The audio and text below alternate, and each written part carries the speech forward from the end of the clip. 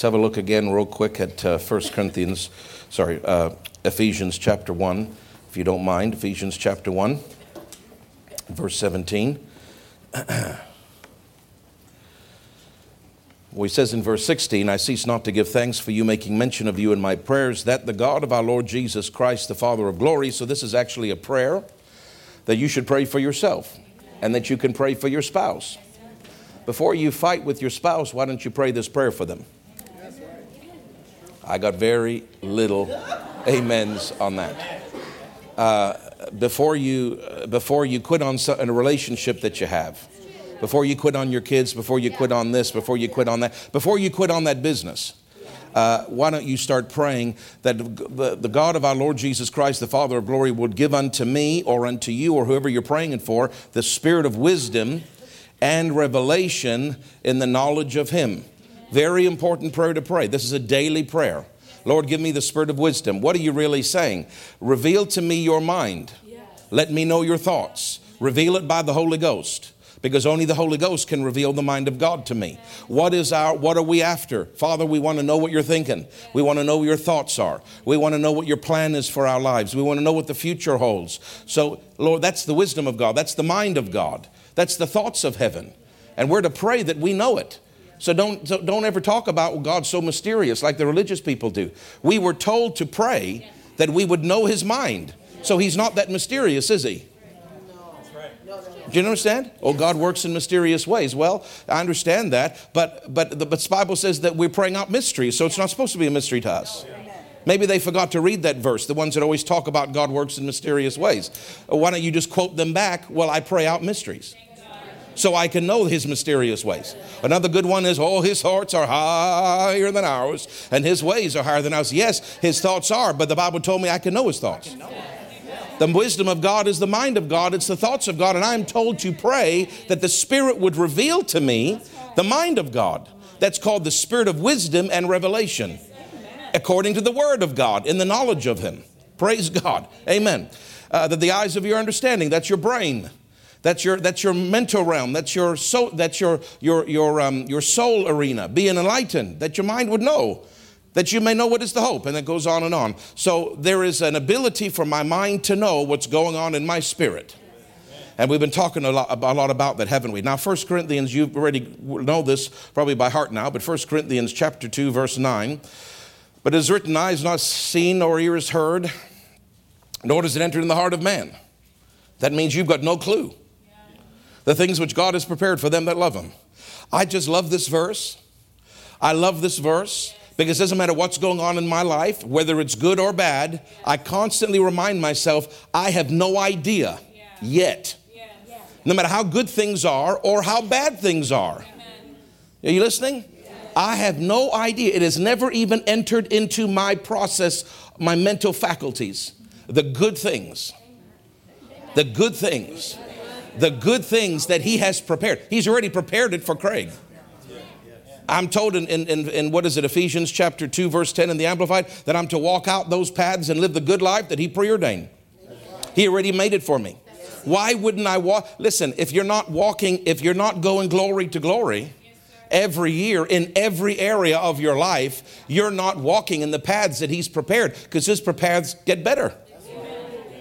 They get better. Are you listening? They get better for you. This is an encouraging verse. No matter how good or how bad it is, this always encourages me, because I always remind myself, there's still things He's prepared for me that I don't even know about yet. There's stuff that He's got waiting for me that I don't have any clue about, which is why it's so important that I get a clue. Which is why it's so important that I pray out the plan, because I'm praying out what He's already prepared. And if I don't pray it out, it won't happen. And then I'm going to get to heaven and see what I actually lived, and then see what I could have lived. You realize that you'll see that, right? You'll see a plan that was, if you were led by the Spirit in every way, that's what your life could have looked like. And then you'll see what you actually lived. How far between the two is going to be for you. Some people, that's the plan. They're way over here. Other people, that's the plan, and they were right close to it. They almost did perfect. Your goal should be, I want what I actually live to be as close as possible to heaven's blueprint for my future. And it's possible if you'll do what it says here. So he's prepared it and he's revealed it. He's revealed it. So don't just, oh, he's prepared it. That's great. Look at the next verse. God has revealed them unto us by his Spirit. Why? For the Spirit searches all things, yes, the deep things of God. That's the mind of God. That's the eternities of God. That's everything that's in God for your future. The Holy Ghost already knows it and he found it for you. Hallelujah.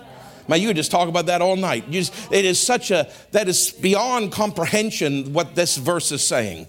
He searches the deep things of God. Eternity is in God. I'm telling you. Eternity is in God. He has searched out eternity and found things for Jessica Verasami's life. And he's already found what the Father prepared for her before he even made the world. Because he said he's prepared things before the foundation of the world. For billions of years, there has been a path prepared for this moment right now for Jessica Verasami. And God's already prepared it. And it's a good life. And he says, you're my daughter, you're my child. You have a right to know it. I want to reveal it so you can walk in it. Then if you're smart, the question should be, how do you reveal it? Well, let's keep reading. He has revealed them by his Spirit. He's told us the avenue by which he's revealed it, but not how. He just said he's revealed it by the Spirit, but how, he hasn't answered yet. For the Spirit searches all things, yes, the deep things of God. For what man knows the things of man save the Spirit in him? Even so the things of God knows no man but the Spirit of God. Now we have received this, not the Spirit of the world, but the Spirit which is of God, that we might know. We have a right to know the things, those things that he prepared, that are freely given to us. He's not holding it back. It's not mysterious. He's not trying to bribe. We don't have to bribe him for it. We don't have to, you know what I'm saying? This is not an exchange. Well, I'll be good, so you show me. Or if I do right, then you show me. It's not about that. He says you have a right to freely know. I prepared this billions of years ago for you. It's prepared. I desire it. I want to reveal it. And by the way, you have a right to know it freely. He still hasn't told us how. Thank you, Lord, to tell me that the avenue by which you're going to reveal it is the Holy Ghost. Yes. So I'm not even looking to my brain because it don't know nothing. I don't care how many PhDs you got. It doesn't know the mind of God. Do you understand? My brain doesn't know. It has to come by my Spirit because he's revealing it by the Spirit. And the Spirit will only talk to my spirit because Spirit can only talk to Spirit.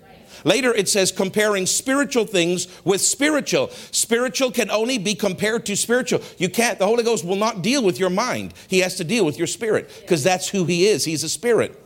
So Lord, you've given me this greatness. You've given me this great plan. You said I have a right to know it. You've told me the way I'm going to know it is by the Holy Ghost who lives in me. But how? That's why this next verse 13 is so critically important. Which things we also speak. Now it's your part. I love it when people teach me my part. Yes. I know God's all powerful. I know God's great. I know God's got this all figured out. I know all of that. Now I know that he's going to reveal it to me by the Holy Ghost in me, but I still don't know what I do. If you don't know your part, you'll never win as a Christian. Religion will always teach you that it's God, God, God, God, God, God, God, and you just sit by the wayside and watch. That's religion. The Holy Ghost will always show you your part. Are you listening to me? I'm trying to help you. Most churches do not teach you your part. They'll teach you God's part. And you need to know God's part. But if you never ever hear your part, all this is a big celebration of how big God is. Church is not only a celebration of how big God is. We celebrate his greatness, but it's a celebration of knowing our connection and our movement and our cooperation with his greatness so that his greatness shows up in my life day by day. And if you don't know your part, it don't matter how much you celebrate his greatness won't show up in your life. Which things we, not God, we speak. Not in the words which man's wisdom teaches, but which the Holy Ghost teaches, comparing spiritual things with spiritual. But the natural man receives not the things of the Spirit of God, for they are foolishness unto him. Neither can he know them because they are spiritually discerned. Your brain, that's the natural man. Your soul does not understand some of these things. It's foolishness to your mind, your logic, your education. It doesn't make sense. But what does it say? It's spiritually discerned. That's why you've got to be spiritual in order to spiritually discern. If you're going to get any of this, you've got to spiritually discern it. And that comes by the Holy Ghost. Amen. Praise God. But he that is spiritual judges all things, yet he himself is judged of no man. For who hath known the mind of the Lord that he may instruct him? But we have the mind of Christ. That means my mind, my soul can be so renewed to pick up the cues of my spirit that what Christ thinks for my future can be ultimately, at the end of the day, revealed to my thinking. It doesn't start with my thinking, it starts with my spirit. But at the end of the day, my mind can know, my brain, my soul can know what is the plan of God. And I can say, I have the mind of Christ. Do you understand? A lot of people say that, and that is a very broad statement. You can say you have the mind of Christ pretty much about anything and it be accurate. But most people, in my experience, they talk about this like, let's say I'm worried about something. Then they'll say, I have the mind of Christ. What they're trying to say is, I'm not going to walk in fear. I'm going to walk in faith, and, but they use that phrase, I have the mind of Christ. Or you know what I'm saying? Or maybe they don't know what to do in a situation. I have the mind of Christ. That's absolutely fine. But contextually, that what this is talking about is the things that he's prepared for you that you don't know. Right. So you can use that phrase in a lot of different scenarios and it'd be absolutely fine. But the highest flow for this phrase, I have the mind of Christ, is talking about the plan of God that he has prepared for you, that he wants you to know by speaking it out, and that you eventually will have the mind of Christ to know what he wants you to do. That's ultimately what it's talking about. Keep it in the context of what the chapter's talking about. It's not talking about fear. You can use it for fear, but it's not talking about that. It's talking about things that he's prepared for you. He wants your mind to catch up with what's spiritual about what he's prepared for you. So it's spiritually discerned, but then your mind catches up. Do you see the connection here? Your spirit has to pick it up. It's a spiritually discerned and compared truth. But then your mind is involved. So obviously something has to get from your spirit to your mind. If your mind doesn't know it, how can your body act it out? Right? Which things we also speak. So I was saying last week that there are certain things that you will know by the Holy Ghost, specifically that you will know, let's say, that are about areas that we have, that you have been preached to, like healing. You know the mind of God on that subject, do you not? And so we call those known promises. I have a right to freely know the things that God has for me. Part of what God has for you is going to be preached to you on Sunday and Wednesday and other times. Part of what God, so you better pay attention. Because part of the way that you're going to know the mind of God is through preaching. Part of the way you're going to know the mind of God is studying the Bible yourself, reading books on your own. When you do that, revelation will come. That means the Spirit of God reveals, revelation, the mind of God on that subject to you in your spirit. Your brain catches up because you get revelation of it. The Logos turns to Rhema and you go, oh, I never saw that. Now you have you have a right to freely know the things that have been given to you. On the subject of healing, you're going to have to learn and renew your mind and get revelation in your spirit about that subject. Then when you've learned it, you need to start speaking which things we speak. Not the way the world talks about sickness, but the way God talks about sickness. Because the way they talk about it and the way God talks about it are two totally different kingdoms.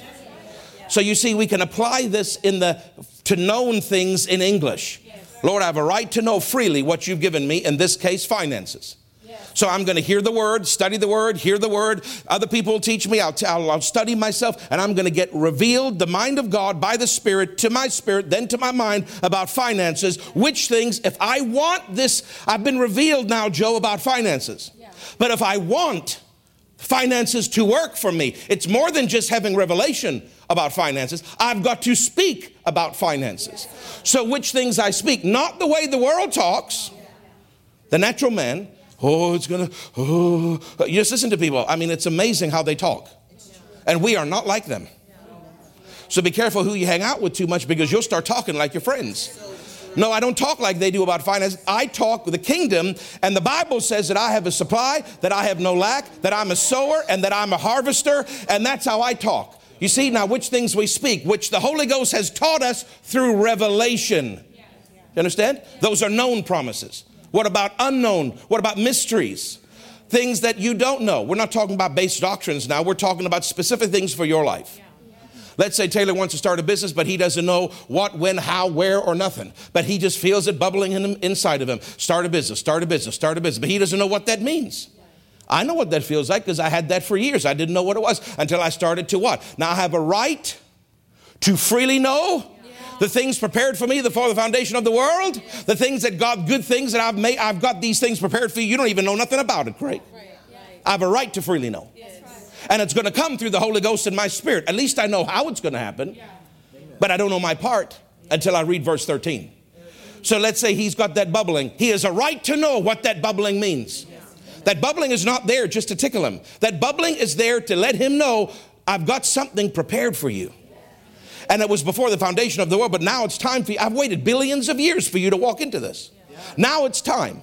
And you, son, are going to get it in your spirit by the Holy Ghost because he's already found it in God. And now the way you're going to get that is you're going to pray that out, which things you speak, not with the word, what man's wisdom teaches. In this case, that would mean English, because you don't know what to pray because it's just a bubbling. You don't know what it means. How can you pray in English when you don't know what you're praying about? So we've got this glorious option called tongues. Which things we speak. I have a right to know what's bubbling.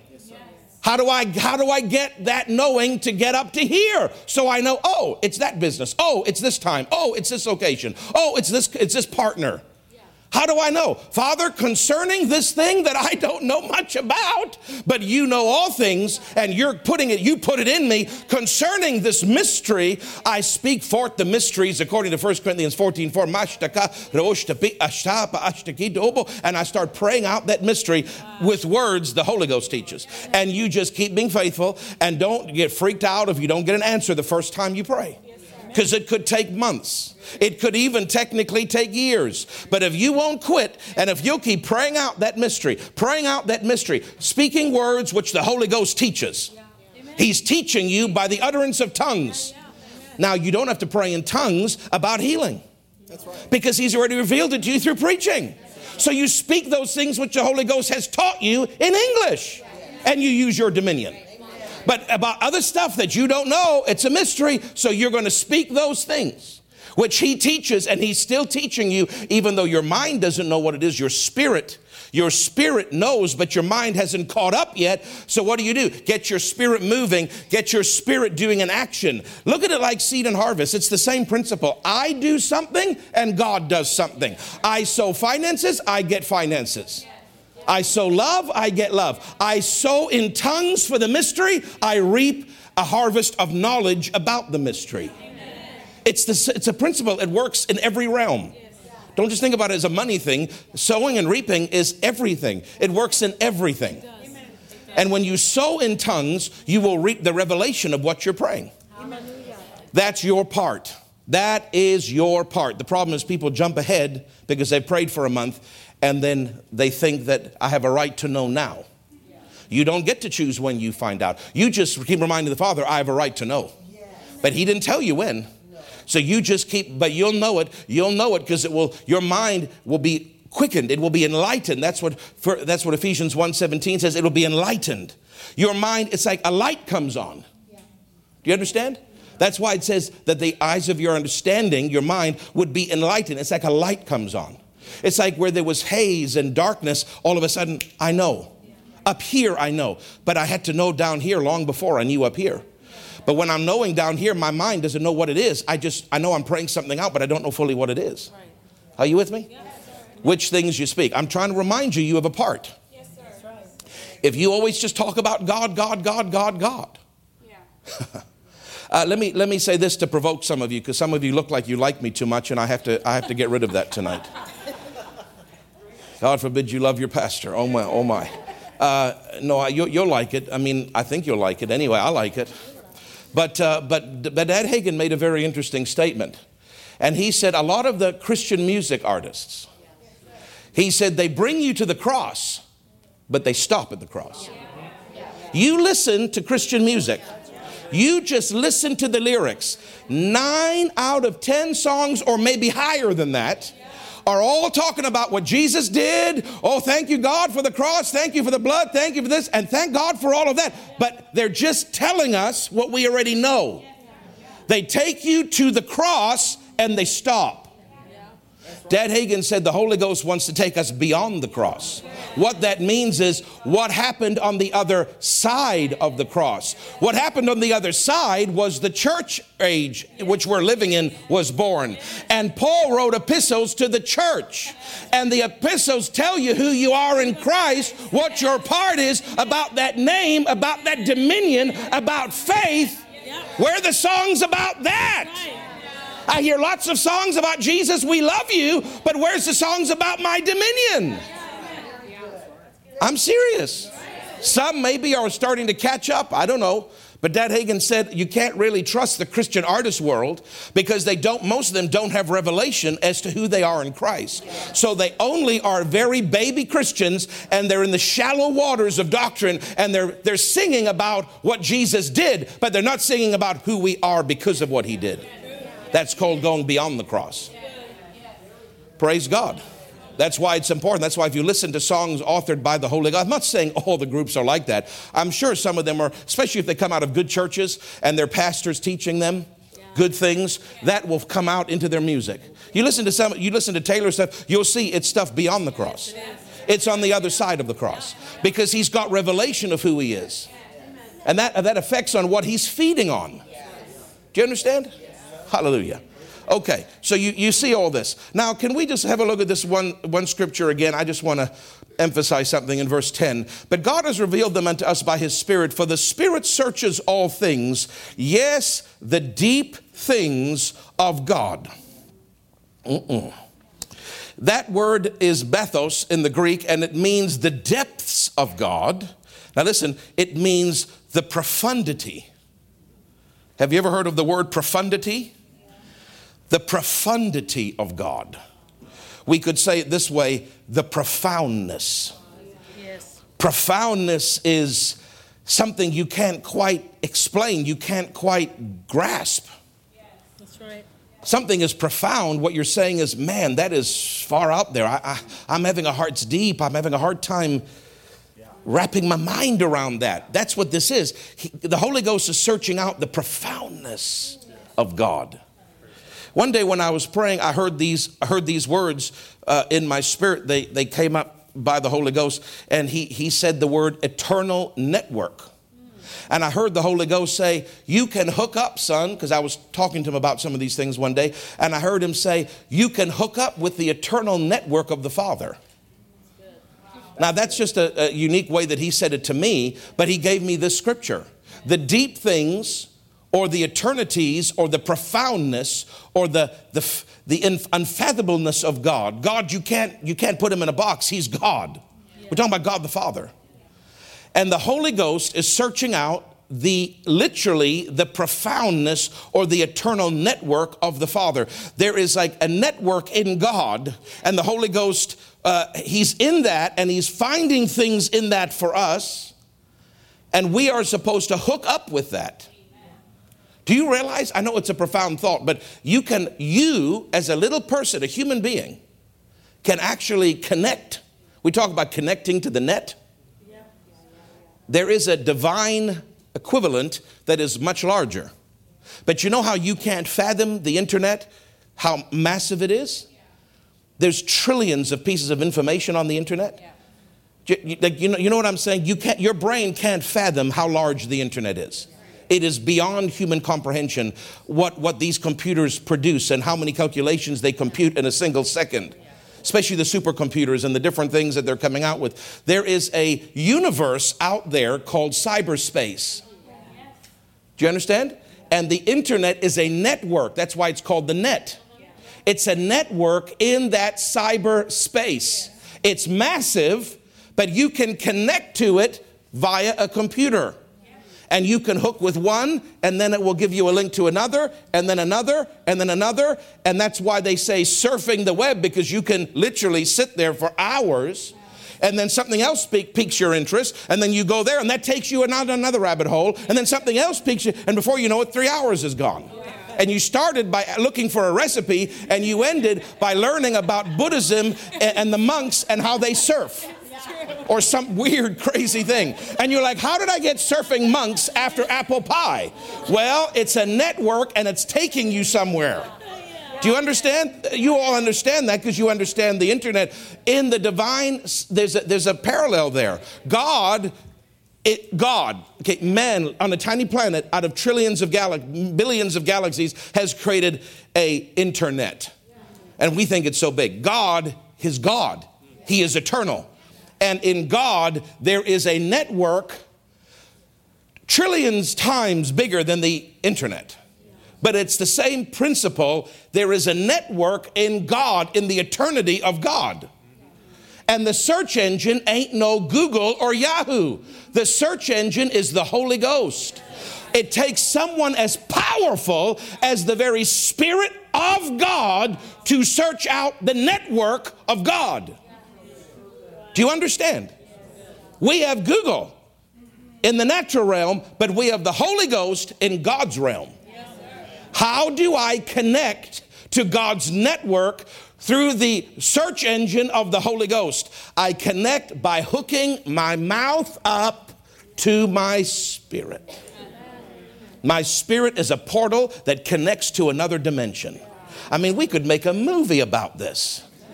Your spirit literally is a portal. It connects to another dimension. The Holy Ghost is of another realm. He's of another dimension. He is the bridge between the eternity of God and this realm called earth, space and time. And he, the Holy Ghost, who connects that realm to this realm, lives in your belly, and your body would explode because it couldn't handle him because he's so powerful. So he gave you a spirit man that is washed by the blood of Jesus and sealed. And he lives inside that spirit, and he is the connector of this realm to that realm. And he's a search engine searching the cyberspace of heaven, the eternities of God the Father. And how do I access the search engine? I can't do it up here, Jennifer. My spirit housing this mighty Holy Ghost has to do something to hook up to him who is hooked up to the network, who's hooked up to God. What does my spirit do? Tongues is the most powerful language in the world. It is far more powerful than English. Tongues allows you to access that divine portal and that divine network. And God said one day to me, he said, hook up with the eternal network of the Father. Hallelujah. Hook up with the eternal network of the Father. How? Praying in the Holy Ghost hooks me up. Now listen, you've got to hook your tongue to your spirit. That's why your tongue is so important. Hook your tongue to your spirit. Hallelujah. When Brother Jerry had that stroke and he couldn't remember anything and he didn't know how to say anything and the only English word he could say was yes, he could pray in tongues all day long. He didn't know who his wife was.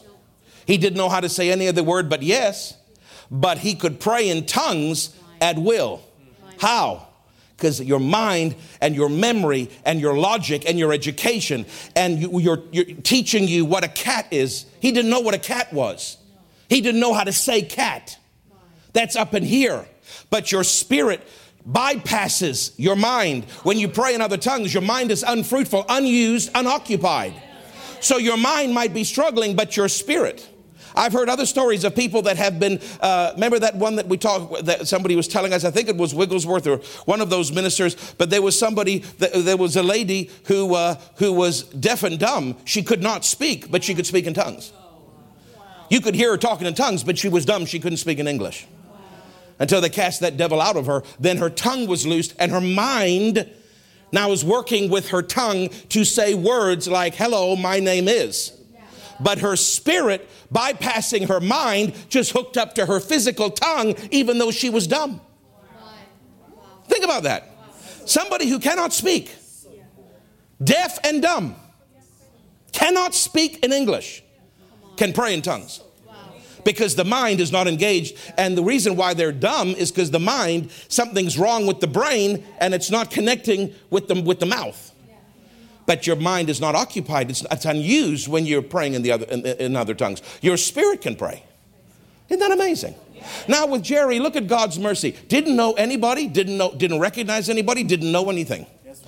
Knew one word, yes. That's all he could say. But he could speak in tongues. But he said to me, he said, there was, other than the word, the only word he could speak was yes. But he said, the only thing I remembered.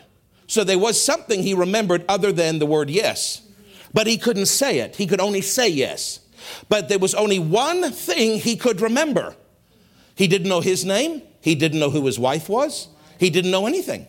But he knew, now look at the mercy of God. He knew one phrase.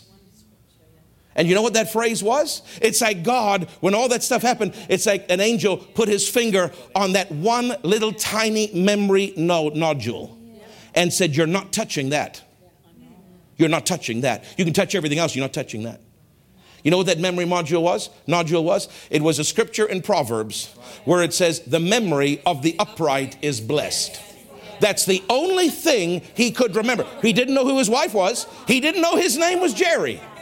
But he, for some reason, could remember the memory of the upright is blessed. So what he did all day long, he couldn't say it, but he would think it. The memory of the upright is blessed. And he could, and he would think the memory of the upright is blessed. The memory of the upright is blessed. And when they'd say, how do you feel? Yes. Who is this person? Yes. He didn't know. But what he could think was the memory of the upright is blessed. And he could speak in other tongues. I'm telling you. And it only took a week or two when he got into that thing and he saw those motorcycles. And all of a sudden, as he was leaving that, he started them all. And as he was leaving that, he was walking and he said, give me the keys, remember? And he was walking with his granddaughter. And she looked and she said, because remember, he was like this. He couldn't, or to the left side, I guess. The left side couldn't walk and he was like this. And she said, she looked at him and I don't even know if he realized it had happened. His arm was normal. Within a matter of seconds, God instantaneously healed him. And he locked the door as a cripple. And within 3 steps, he was perfect. And his wife met him at the door. And she called because she saw him walking. And he called her name. The memory. I'm just saying, tongues is such an incredible. He was praying out the plan of God for his future, which included healing. Your spirit is immensely powerful. The ability to pray and hook up with the eternal network of heaven through tongues is the greatest asset you have. So pray in tongues. Think of it differently. Think of it like you get to pray. Like, wow, this is a secret weapon. Wow, what a privilege. Wow, not, I have to pray in other tongues. Wow, thank God. Lord, thank God I get to pray in other tongues. I'm kind of disappointed because it's for the church age. When you get to heaven, there won't be tongues. So you better enjoy it now because you're not going to have it up there. Your spirit will know things. You won't need tongues. It's for the church age. So you only get it for this period of time. You might as well access the heavenly realm. And that's what I heard the Lord say. He said, hook up to the eternal network of the Father, Son. But you got to hook your tongue up to your spirit. And that is how you do it. Amen. You realize that if you can hook up to the eternal network, you can know anything? Right now, if I want, I can find out what the middle name was of the Russian president from 1918 and if he had a cat. All I have to do is type it in. Russian president, 1918, and it will show me in Wikipedia, and then I can say, did he have a cat? And then they will say yes, and his name was Fluffy. I can find, listen, I'm serious. You can virtually find any piece of information from all of the combined history of humanity in your hand. It's called a smartphone. It's really a genius phone. All you have to do is type something in.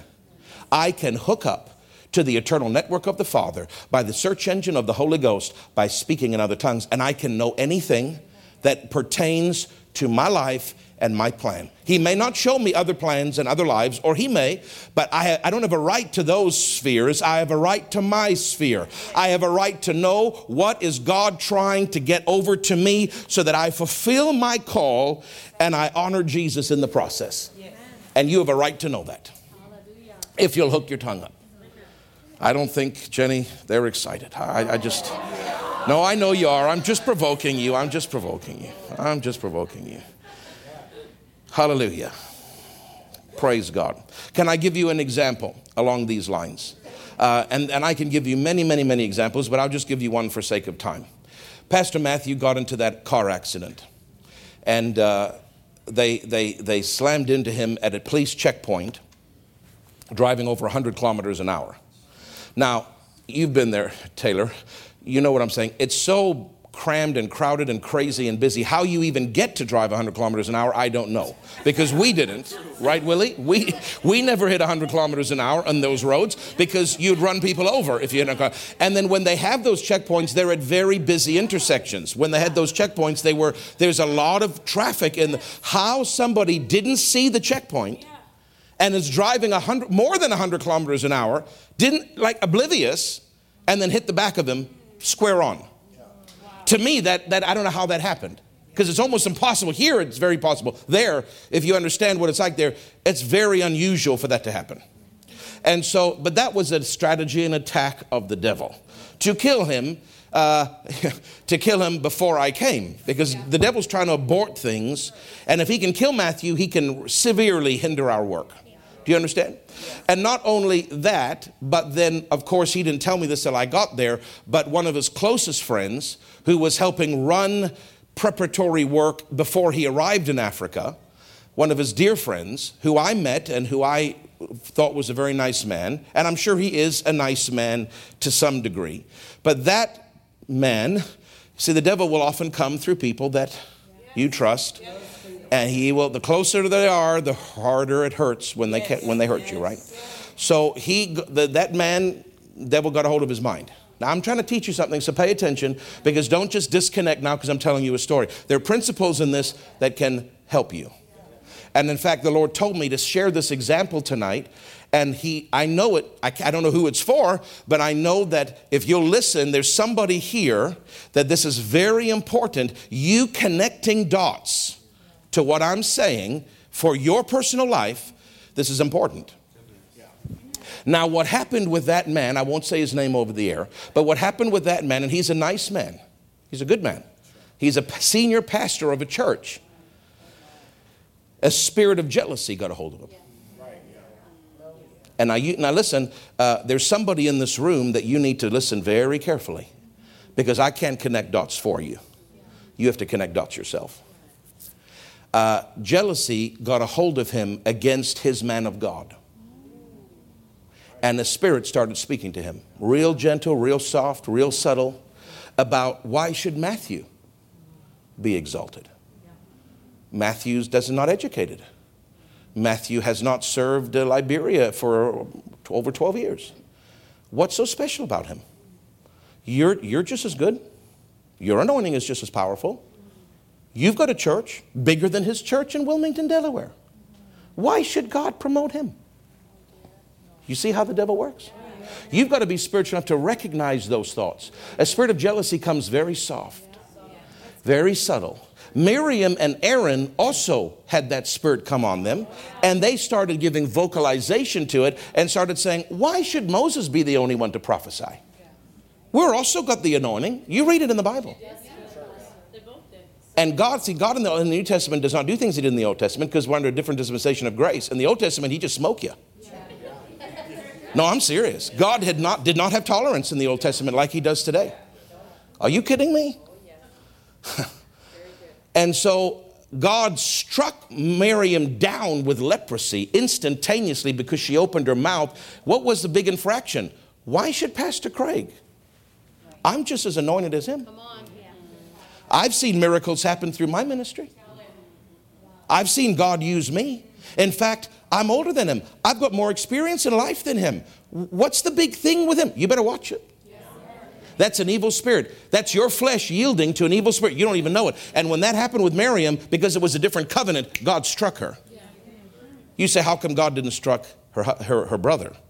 Because the anointing on him in an office protected him.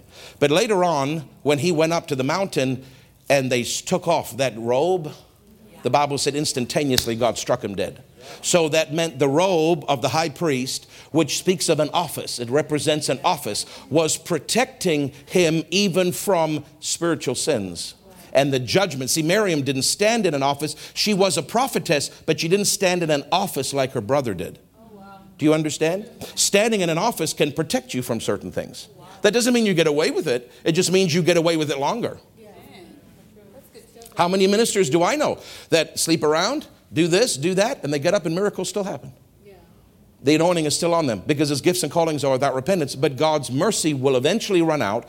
If they don't repent, they're going to die young. And I've heard and seen through the years and through other ministers around me that happen on a number of occasions, because the mercy will extend for a while. But once you go past God's system of mercy, that what happens is sickness usually comes on those people and they die prematurely. Do you understand? Now with Aaron, there was mercy because of his office, even in a lesser covenant. But when that office was removed symbolically by the robe, the power of God hit him and he would drop dead on the mountaintop. So I'm just saying, Miriam and Aaron got into jealousy and competition with the person that God had connected them with and asked them to serve. It is very important. No matter how big you or not think you are, or what you've done, or what your past is, or where you've served, or where you've gone, or what you've done, it is very important. Or what miracles you've seen. It's very important you do not get in competition and jealousy with me if I'm called to be your man of God.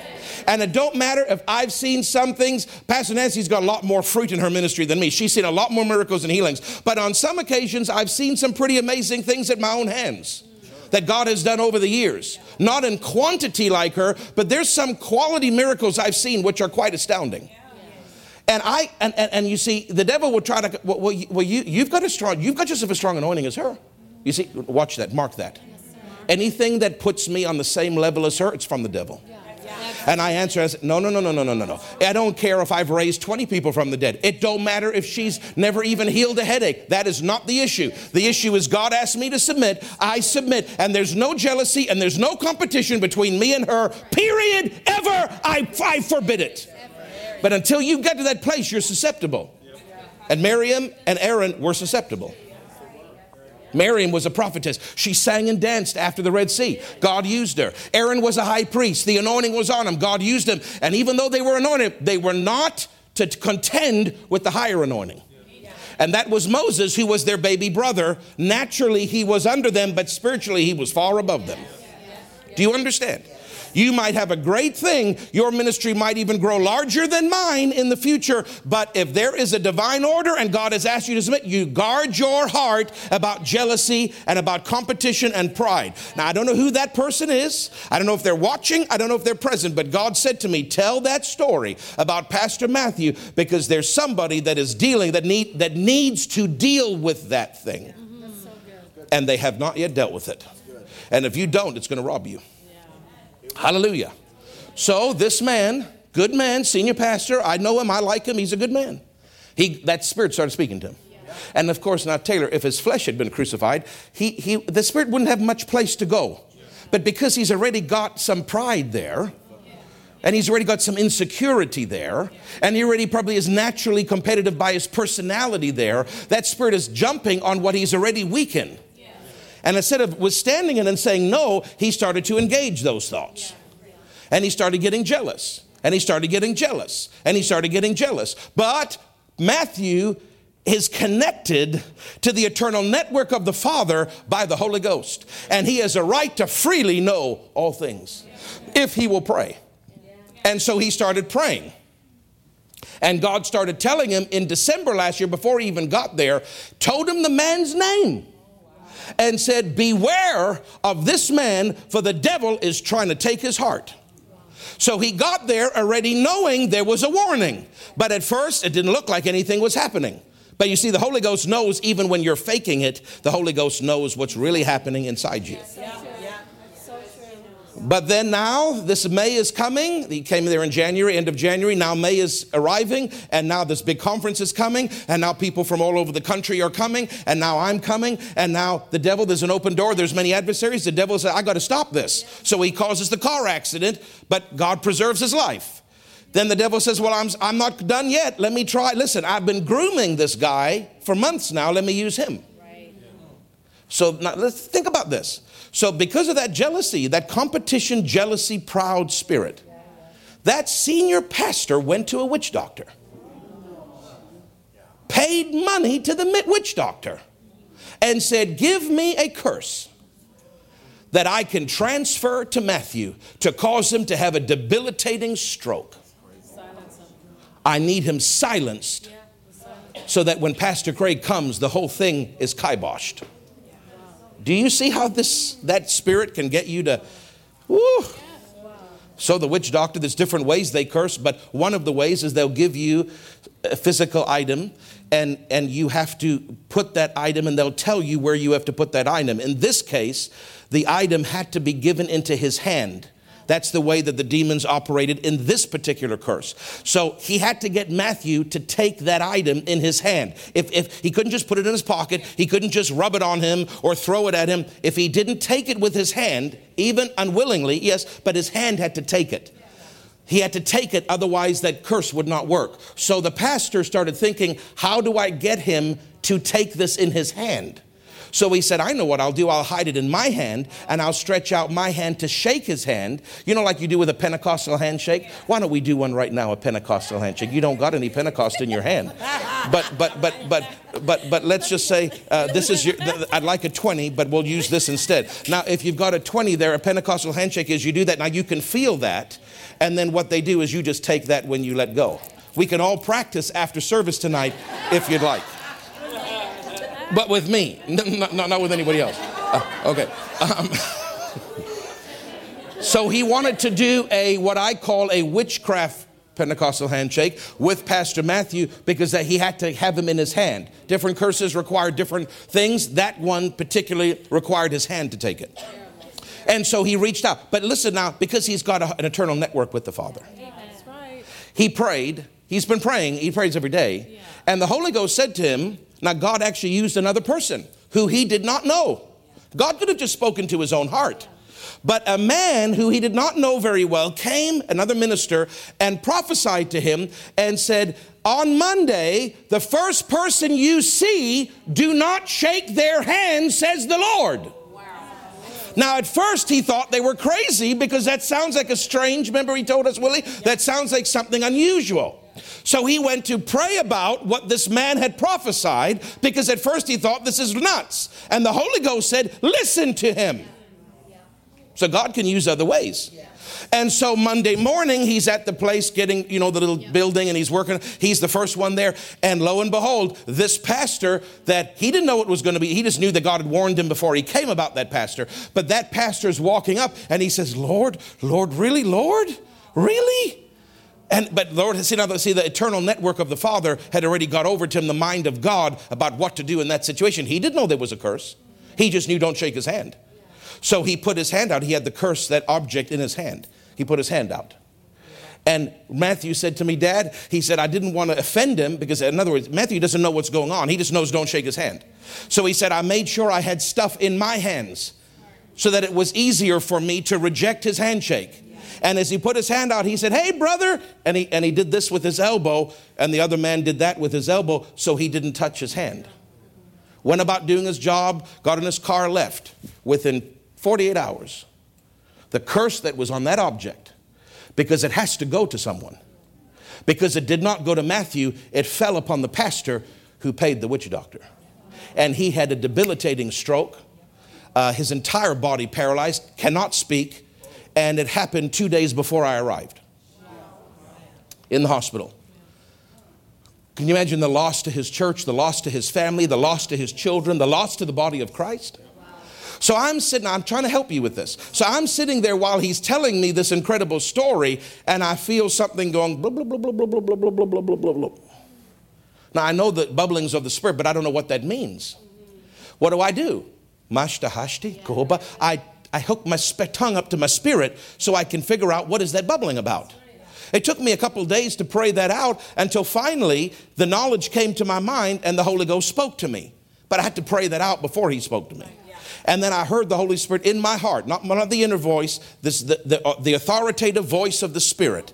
And I heard him say, I will heal him. Wow. Oh my God. Oh, he's so kind. I will heal him if he repents of his sin. And we did not physically, remember how busy we were, Taylor? We were 6 hours a day in the car just going back and forth to meetings. We just physically, you don't understand, we did not have 1 hour, not even 1 hour to go to the hospital. He's in palliative care. You can't do anything.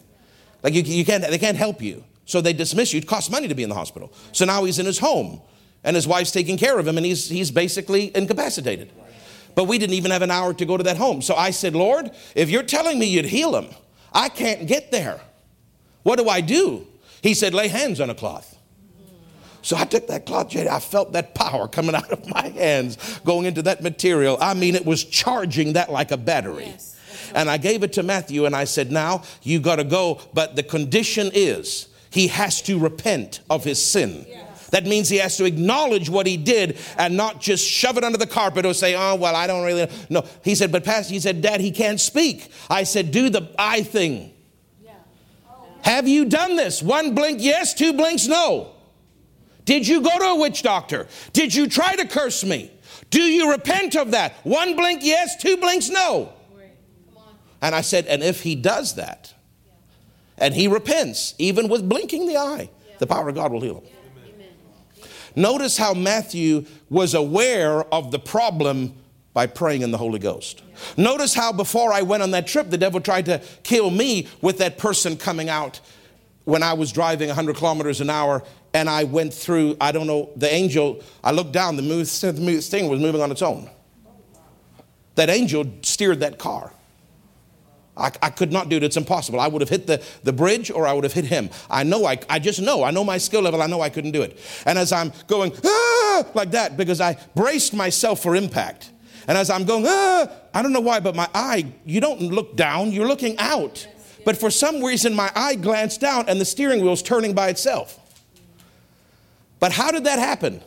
Because she connected to the eternal network of the Father the week before. And as she was praying along with her brother, the words came out, no accident, no accident. There'll be no accident. See, her tongues, now she's interpreting her tongues. No accident. And then nobody will die at the hands of the fields. Because that guy, I'm sure, would have been killed. Because I would have hit him square on his driver's door. Very fast. Nobody, see, so God was delivering that idiot's life. And God was delivering this idiot's life. And God was doing it all because she hooked up to the eternal network of the Father. Now, let me finish the story. I'm aware of Matthew's accident. And I'm aware the devil's got his feelers out there. But we have so much more dominion. He's a fly against a hurricane. And that's really what he is. He might be a big fly. He might be a horse fly. Because he's the Lord of the flies. But he's a fly against a hurricane. Have you ever seen a hurricane? And have you seen a fly? I'm telling you, that's us compared to the devil. And you've got to think of it that way. So I'm aware that his feelers are out trying to hurt me, trying to hurt Matthew. And Matthew gets in that accident. He's in the hospital. He's in tremendous pain. His whole body is racked with pain. He's got a problem with his head. They don't know if there's swelling in the brain. I mean, for a couple of days, it was serious after he got hit in that accident. And I'm praying for him in Aaron, and he's in Liberia. Because there's no time or distance in that realm. And I'm praying and I'm praying and I'm just teaching you. I'm connecting now to the network of the Father by the Holy Ghost, praying for him. Now listen, I'm praying and I'm expecting God to reveal something to me. I'm expecting a word. I'm expecting an answer. And there was nothing. Nothing but peace. So after a while of praying, then I realize I'm trying to teach you that when you connect, you can be led by the Spirit, not just with an inner witness. Do you understand? Not just with an inner voice, not just with the still small voice of your spirit, not just with a word of prophecy or a vision or a dream or whatever. You can just have peace. Yeah. And it took me a while praying, but eventually there was just nothing there. And I said, Lord, I don't know why. There's peace. I just have peace. I'm praying for him. I know this is a serious situation, but I just have peace. And the Lord said, then he spoke to me because he's teaching me what I'm trying to learn. And he's teaching me. And he's saying, I'm letting you know by the peace that everything is going to be fine. You don't need to pray anymore for him because everything is going to be fine. Just speak to his body. So I spoke to his body from Aaron and I said, Matthew, I'm speaking to you, my son, in the name of Jesus. I command that pain to leave you. I command the problem with your head to be healed. I command it in Jesus' name. But you see, the anointing is on me to do it. And the next day, he was released from the hospital. All the pain left him overnight. The head thing came back clear. The MRI came back clear. The CAT scan came back clear. But you see, you can be praying and he can reveal things to you as you're praying. Sometimes you're praying, he doesn't reveal anything because there's nothing to reveal, because as far as God's concerned, it's done. Do you understand? But you see, you can hook up to the internal network of the Father about that. Can I say one more? 902, just one more example before I go, because I want to finish this section and I had this example here. You know, you can hear, so I'm just saying that one was, I forgot, I put in my notes, I started to laugh. There was peace, but then a bubbling of joy came, and then the Lord said to me, it's done. I don't have to do more. It didn't even take an hour. No, maybe other people were praying for him too. But my role, see, you're not the only person praying sometimes. You have a role, I have a role, other people have a role. Just do your role. And if there's no instruction, no word, nothing dramatic, but there's just peace, you know it's done. And then mix that with that note of victory and that joy, and then you're done. But that's all connecting to the eternal network of the Father. And I'm using that example because there's so many examples that are more dramatic, but that example was a very non-dramatic one. I do all that praying and there's nothing.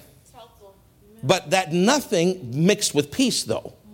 And then a laugh and then a joy just let me know, oh, Lord, you're letting me know by just this sense of peace that everything is okay. Right? Now, let me give you one more, is that if you have a bearing of witness, there was a situation that I had some time ago and I didn't know how to handle it. And there was a situation God told me to do something for somebody. And so, but when I had that, it wasn't like a, how did I write this in here? I want to get it right. Praise God. Yeah. When I had it, it was an acknowledging a yes. I want to say it's not a thus saith the Lord. Do you know when you know to do something, but it's not a thus saith the Lord? Do you understand? You just know it. So I knew I had to do something for this person. This person is in the States. I knew I needed to bless them and do something, but it wasn't it was just kind of, I just knew it. It was just kind of an inner witness, maybe the still small voice of my spirit. I don't even remember, but I just knew it. Something happened though, and there was a change. I can't give specifics, but there was a change in the parameters of my relationship with that person. And that's all I'll say. And so then I started questioning, should I do that? Because the change of the parameters have happened. And so I didn't know what to do, and it could have lasting effects. So I called Pastor Nancy and I said, Mom, I said, this is a scenario. These is what the original parameters were. And I had a knowing. So I was going to step out. Now this has happened and it's changed some of that. Now I don't know if I should do it anymore. So, and I just thought I would share this as an example because we're talking about being led by the Spirit, and this really helped me. She said, Pastor Craig, was it a thus saith the Lord? And I said, I don't think so. It was just a knowing. She said, if you have a knowing, listen out, this will help you. If you have a knowing, proceed within the current status quo parameters. But when the parameters, if they change dramatically, do not proceed with that knowing. Because the knowing was for these parameters. The knowing was not for these parameters. And she said, that's called skill. She said, now you need to pray based on these parameters, not these parameters, and see if you get a knowing. She said, however, if you had a thus saith the Lord, a strong, authoritative command from God under these parameters, and they change, you don't need to pray anymore. God already knew what was going to happen. And he gave you a loud, strong, clear word knowing the parameters would change.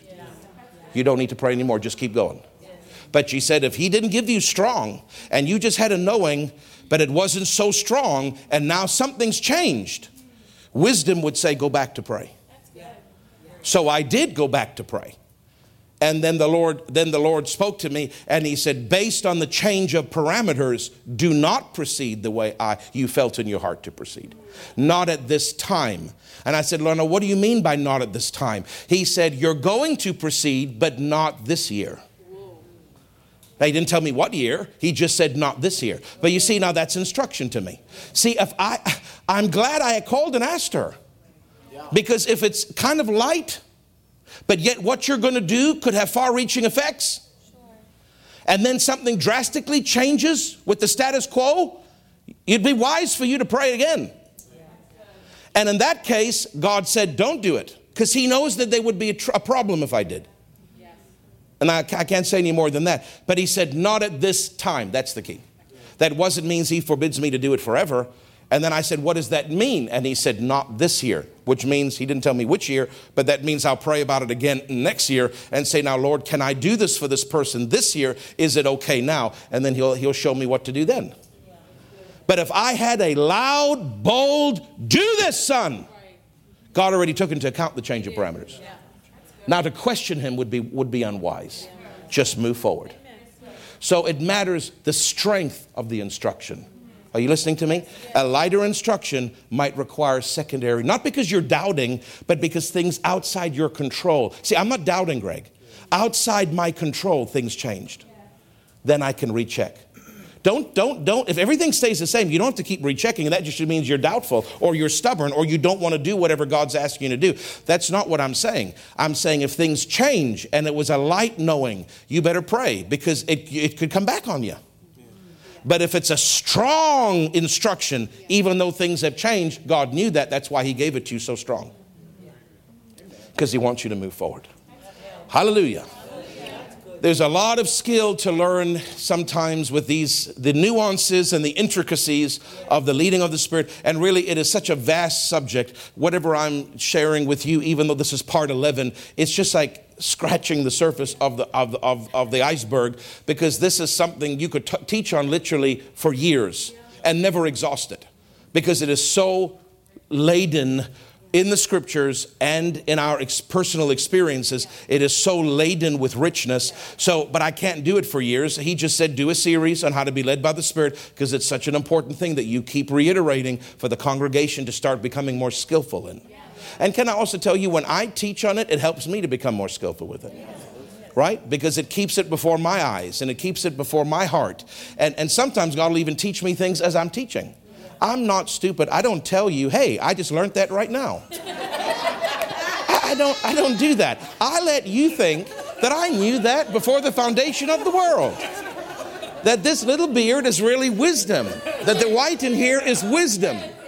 I don't tell you, oh, by the way, that point I just learned as I'm preaching. I tell my wife, and she'll come to the back and go, you know the third thing you said tonight? You didn't know that at all, did you? I said, nope, never heard of that in my life. I heard that in my spirit while I was preaching. I said, but I'm not telling those people that. Let them think I knew it forever.